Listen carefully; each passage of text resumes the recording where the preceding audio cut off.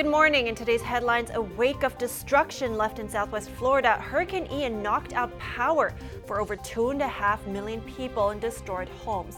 Some are now picking up the pieces.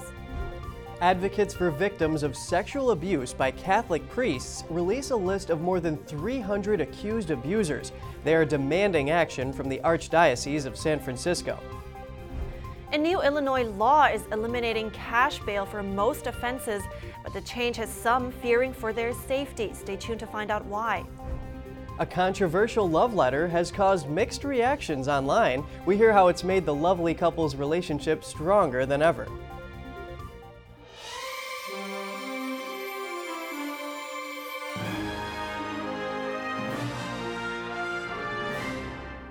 Good morning. Welcome to NTD. I'm Kevin Hogan. And I'm Evelyn Lee. Good morning. It's Friday today, September 30th, and we're starting to see more and more of what Hurricane Ian left behind. A trail of destruction, really, in southwest Florida. Millions were left in the dark. Thousands were trapped in their homes. Now, rescue crews are working tirelessly to save people in flooded areas. According to local media, at least 15 people are confirmed dead. That number is expected to rise, though. Here's NTD's Jeremy Sandberg with more on the hurricane's wake. Ruined homes, boats and marinas smashed to pieces, and collapsed sections of bridges. This was the scene in parts of Florida Thursday after Hurricane Ian passed through the state. Major flooding from storm surge submerged entire neighborhoods. The causeway to Sanibel Island was left in ruins. In Fort Myers, where the hurricane made landfall, people in one neighborhood were seen canoeing past scattered debris and torn apart trees. Many that chose to shelter in place were trapped in their homes. Some say next time they will heed evacuation warnings. 12-foot storm surge? That's what I got. Others say they lost everything and feel lucky to be alive. But I literally watched my house disappear.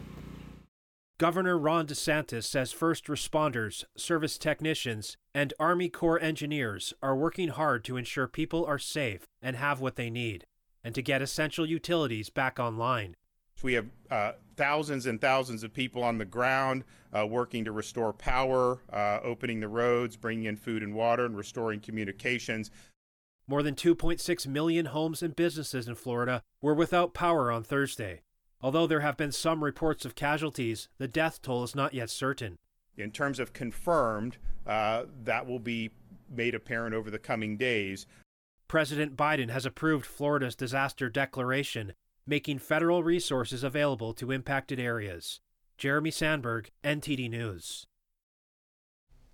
On Thursday, Target announced plans to donate $5 million for relief efforts. The donation will be focused on the immediate needs of residents, providing food, water, and other essentials. And some dramatic moments were captured on video when Hurricane Ian passed over land. You're about to see the sheer power of water produced by the storm. This footage was taken in a Naples, Florida apartment building. While waiting out the storm, water violently broke down the door. It quickly rose above his head and carried him up the stairs. The force of the water almost dragged him back down. He says he was able to resist the pull by holding onto a guardrail. I lost my shoes. I got completely submerged underwater, all above my head, and I ran up the stairs barefoot after that. It looks like a bomb went off here, to be honest with you. It's beyond what I thought was capable of happening. Don't ever underestimate the power of water. 2 people had to be rescued from their sailboat in the Fernandina Harbor Wednesday night. The Nassau County Sheriff's Office posted video of the rescue to their social media. According to the post, no one was injured during the incident. Fernandina Harbor is located about 45 minutes north of Jacksonville. Florida residents are used to hurricane season, and for many, it's always been a manageable risk, but Hurricane Ian was different. It's one of the strongest hurricanes to ever hit Florida. Over 2.5 million people were asked to evacuate after the water receded. People went back to check their homes. Some were left picking up the pieces. NTD's Costa Menes reports.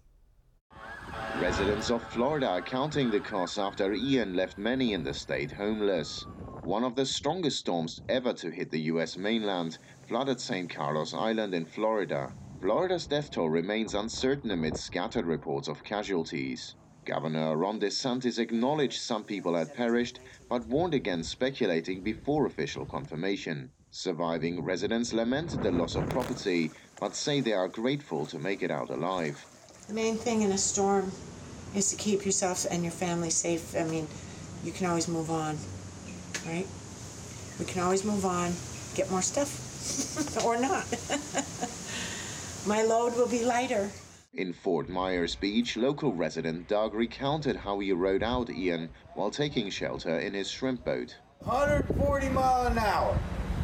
It will wind up turning into Cat 5. I mean, even 140 miles an hour. You run the boats out. These docks down here ain't very solid. I mean, look at all the damage. You walk down there a street, you'll see. Ian, which weakened to a tropical storm during its trek across Florida, returned to hurricane strength by 5 p.m. after moving into the Atlantic Ocean, with maximum sustained wind speeds of 75 miles per hour. Cost Jimenez, NTD News. The hurricane did weaken to a tropical storm, but it regained Category 1 hurricane strength yesterday afternoon. And the National Hurricane Center says it's now heading toward South Carolina and that life-threatening flooding, storm surge, and strong winds are possible. Hundreds of miles of coastline from Georgia to North Carolina are under hurricane warning. It's forecast to hit near the low-lying Charleston area in South Carolina this afternoon. In other news, The Daily Show host Trevor Noah says he's stepping away from the anchor desk. He made the announcement on Twitter last night. Noah says his time is up after 7 years on the show. It's been absolutely amazing. It's something that I never expected. I've loved hosting the show. It's been one of my greatest challenges. It's been one of my greatest joys. As host of The Daily Show after Jon Stewart signed off in 2015. He hinted that his decision to leave the show is rooted in his desire to return to more stand-up work. He didn't share when his final show would be, but says he'd still be around for a while. And this is a whole other disturbing topic. Advocates for victims of sexual abuse by Catholic priests released a list of more than 300 accused abusers. And all of these abusers are associated with the Archdiocese of San Francisco. NTD's Daniel Monahan has the story. The Survivors Network of those abused by priests delivered its list of 312 names on Thursday, along with a letter to Archbishop Salvatore Cordileone. The letter urges him to release his own internal list of credibly accused priests. Having a list of predators is a very important feature for survivors who are still trying to understand what happened to them. He goes on to say that it's in the interest of public safety that lists ensure that accused priests who are still alive become known to families who attend church in the Archdiocese. The San Francisco Archdiocese is one of only 15 in the U.S. that has not publicly listed abusive priests, a number representing less than 10% of all dioceses. The Archdiocese says its policy is to report sexual abuse allegations to authorities, an independent review board, and parishes. The first public lists were published 2 decades ago. Dioceses often release such lists in response to external events such as a criminal investigation. The sexual abuse of children by the clergy and the subsequent cover-ups began to receive public attention during the late 1980s. By the 1990s, cases were being heavily covered in the media. Since then, widespread abuse has been exposed worldwide. Abuse survivor Melinda Costello shares the impact of such abuse. Never ending, yeah. It affected my whole life, yeah. Yeah, I mean, I don't have nightmares of it, but my childhood was ruined forever. Can't repeat that. The cases demonstrate global patterns of long-term abuse as well as the church's pattern of covering it up. Daniel Monahan, NTD News. Chicago has a high crime rate, and many fear it will only become worse. Experts are sounding the alarm about a new law taking effect in January. They say it could increase crime in the state. Here's the story. The so-called Safety Act, a new law in Illinois, will end cash bail for defendants of all crimes starting January 1st. It's a first in the country. Those for it say the new law provides justice for the poor, but critics say it will increase crime and cause confusion in the judicial system. Eugene Roy, retired chief of detectives with the Chicago Police Department, says the new law is too lenient. I was shocked and appalled to read some of the provisions of the Safety Act. When you don't have consequences for bad behavior, for criminal behavior, people don't respect the law, they don't respect the fellow members of their community, and they keep on doing the same things. But those in favor of the new law disagree. Molly Galloway has been a long-time critic of the cash bail. She says cash bail is an injustice to the poor. In America, it is supposed to be innocent until proven guilty, but in reality, those with more means are able to buy better cards. The game is rigged, and this is an injustice. Illinois Governor J.B. Pritzker also praised the passing of the Safety Act. This legislation marks a substantial step toward true safety, true fairness, and true justice. Thomas DeVore is running for Attorney General in Illinois.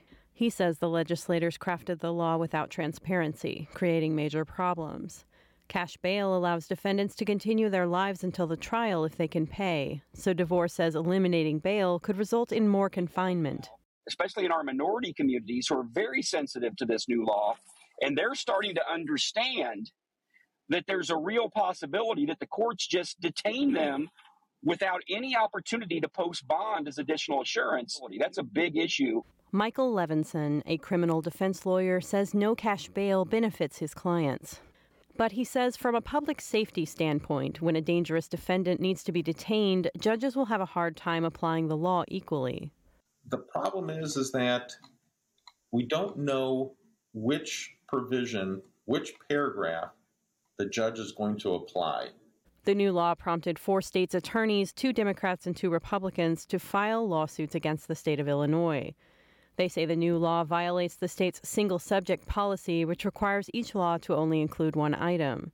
Patrick Keneally is among the state's attorneys who filed the lawsuit. He says the Democrat-led General Assembly passed the law too quickly. They took a 7-page shell bill that related to voting rights for people in the Illinois Department of Corrections and almost overnight turned that into a 764-page bill relating to not only all aspects of the criminal justice system, but also things well outside of the criminal justice system. Keneally hopes to win the lawsuit, nullifying the Safety Act.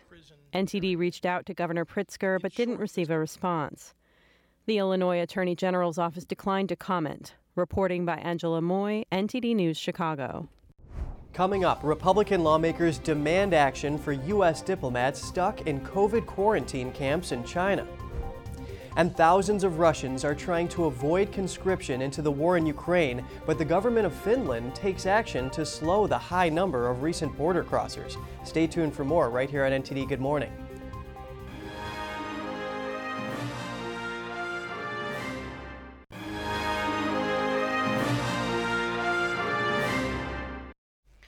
Welcome back. Now, this is somewhat of a rescue mission. 2 Republican lawmakers are applying pressure on U.S. Secretary of State Antony Blinken because they want to know what the State Department is doing to get U.S. diplomats out of COVID quarantine camps in China. NTD's Daniel Monahan tells us more. In a letter to Blinken, the congressmen state that U.S. Embassy officials in Beijing recently confirmed 16 U.S. diplomats and their family members have been involuntarily held in quarantine camps, and that this has been going on throughout the pandemic. During that time, they have been subjected to strict confinement measures with no definitive release date. The letter went on to express that Republicans are concerned the diplomats could be or have been pressured to surrender intelligence while detained, and that this undignified treatment must come to an end. They further stated that China has engaged in a sustained campaign to deprive diplomats of their liberties under the guise of COVID-19 containment, that it has improperly tested the diplomats for conditions and diseases other than COVID, and that it has attempted to separate quarantined children from their parents. The letter reminded Blinken that China reportedly executed over 30 American intelligence sources during the Obama administration, and that the threats posed by China to U.S. diplomats while involuntarily and unjustly quarantined under the guise of COVID-19 protocols are worrisome. Daniel Monahan, NTD News. The Pentagon has unveiled another arms package for Ukraine's combat with Russia. The cost is $1.1 billion.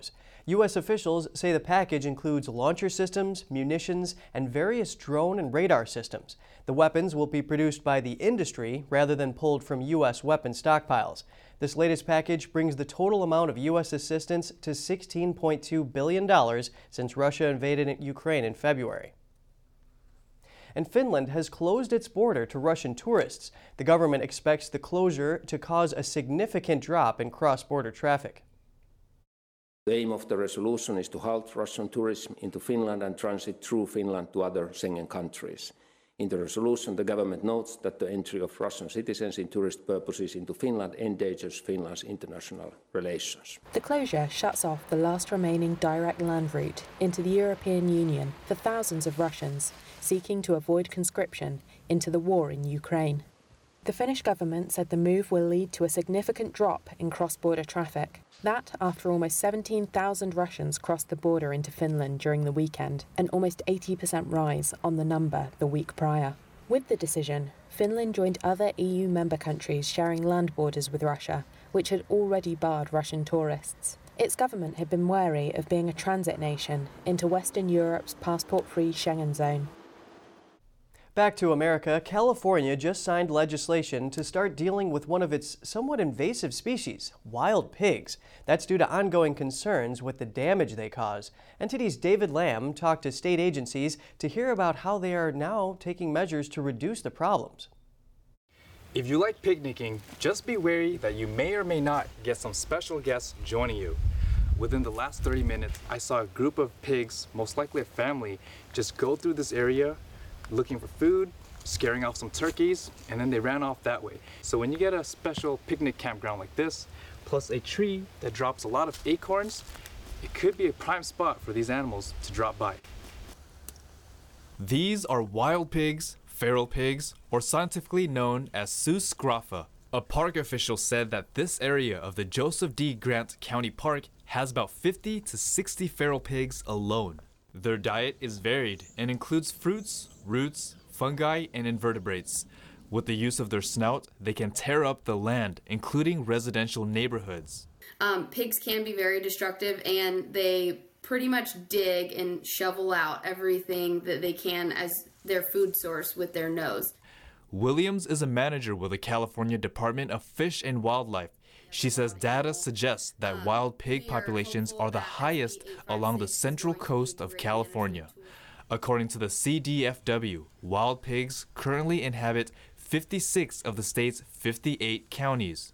There are a couple different things to be concerned about. Wild pigs are extremely intelligent and highly fecund, meaning that they bear multiple litters or can bear multiple litters in a year. So we're really just concerned about the ecological damage and to habitat, public health concerns, and things like that in areas where pig populations are overabundant. If you encounter wild pig, just treat it as you would any other wild animal.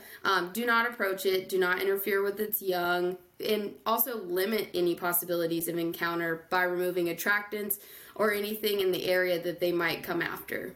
Their population and impact led Napa County-based Senator Bill Dodd to introduce Senate Bill 856.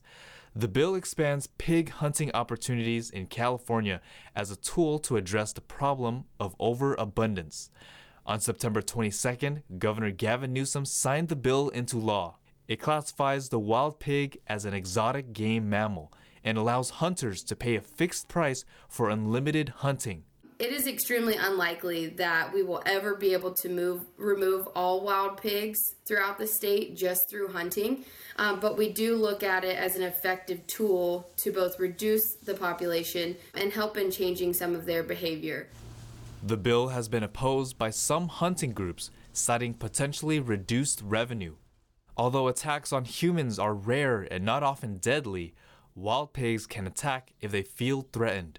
Williams suggests keeping surroundings tidy, such as cleaning up left-out dog food or cat food, which can attract wild pigs. David Lamb, NTD News, California. And coming up, a love letter posted online has caused mixed reactions. We hear from the lovely couple on how it's made their relationship even stronger than before after the break.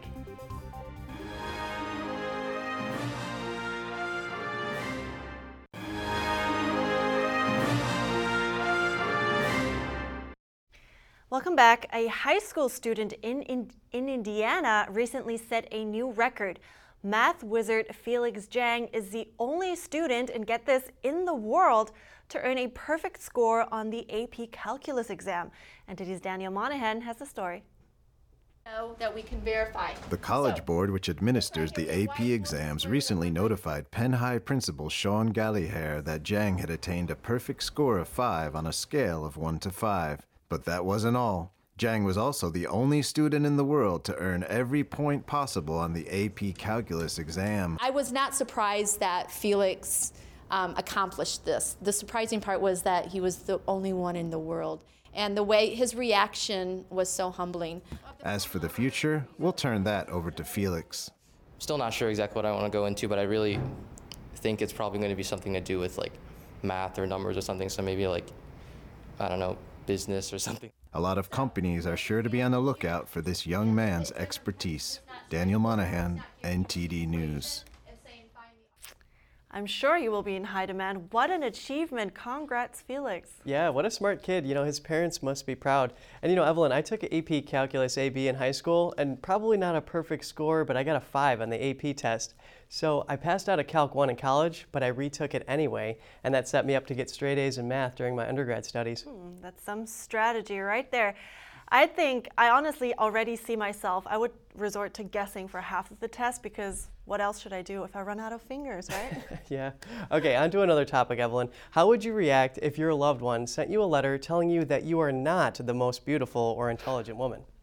Well, I think my husband would not dare to speak to me that way. So I just assume they have the wrong address. Okay, well, check this out. A Nigerian writer and life coach penned a love post to his fiancée that caused mixed reactions online. We spoke with the lovely couple to find out how they reacted. Solomon and his fiancée Ari K have been in a long-distance relationship for just over a year. The secret to a long-distance relationship is being with someone that you trust. I would say that my secret is constant communication. On July 6th, Solomon proposed. Ari K lives in London while Solomon is in Nigeria. Then came the day Solomon posted a love letter he wrote to Ari K on social media. The letter read, "You're not the most beautiful woman, neither are you the most intelligent woman. But like I've chosen to never find perfection in anyone else, I put my gaze on you, and with that commitment, we would mold ourselves for ourselves. Our perfection is in our commitment." The letter goes on about Solomon's true love and commitment to her. I think it's actually my favorite letter that he's ever written to me. I first received the post a couple of days before he actually posted it online. He sent it to me privately. When I actually finished reading the whole message, and I thought it was such a beautiful letter. The letter sparked a heated online debate as the post went viral. Outrage poured in, with women criticizing him in the comment section for not telling her she is the most beautiful and intelligent woman. Comments were turned off on the post, and many suggested that Ari K should leave him. I just started to put it out there to make people see another perspective of what love really means, of what commitment really means. Although it was a challenging time to be under such fire with the letter, Ari K was unmoved and stood by her fiancé. Ari K actually never backed down. She told me not to apologize. She told me not to take down the post. So that was very strong. Ari K took no insult that her fiancé didn't consider her as the most beautiful or intelligent woman he had ever met. I was like, wow, that actually takes a lot of pressure off me to try to be anything or to try to be the most beautiful, or to try to be the most intelligent. Like, that pressure is off because even in a room of like beautiful people, in a room of beautiful women, intelligent women, he will always choose me. So all that long-distance communication seems to have paid off. Beautiful relationships are actually a result of difficult conversations and, tough circumstances that would make you look inward and see that things are not the way that you feel they are. Go! The most important thing in a relationship is commitment. that's what will get you through the tough days. And regardless of whether other people understand or not, the couple is speaking the same love language. It's not just about feelings or emotions. It's not just about like my attributes, but literally he loves me for me, and he loves the core of who I am. Their relationship is stronger than ever. It really is a unique way to show affection, novel enough to make the news. Yeah, after all, it's just the truth. Nobody is perfect, and it's really the commitment for each other and his commitment and love for her that counts. And I think the way it sounds like they will have a beautiful marriage. I think it's really cool that she said it takes the pressure off her. She can be herself. Yes, I know. Luckily, she also read the letter till the end, so don't jump to conclusions too early. But we're concluding the show now. You can see our email address on screen right now, so shoot us an email with any comments or ideas you may have. Thanks for watching. I'm Evelyn Lee. And I'm Kevin Hogan.